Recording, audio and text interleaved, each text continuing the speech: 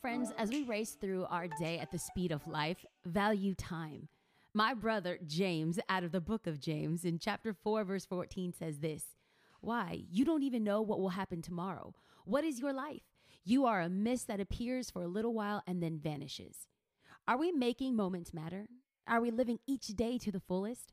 God is calling you to live on mission. Whether you are in a cubicle, a college, or a community, you have the finite ability to make time count.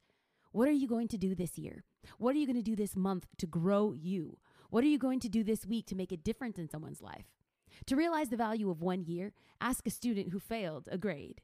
To realize the value of 1 month, ask a mother who has given birth to a premature baby. To realize the value of 1 week, ask the editor of a weekly newspaper. To realize the value of 1 hour, ask the lovers who are waiting to meet.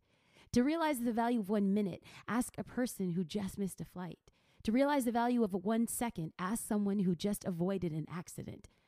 To realize the value of 1 millisecond, ask the person who won silver medal at the Olympics. If life is truly just a vapor, treasure every moment that you have. And remember, time waits for no one.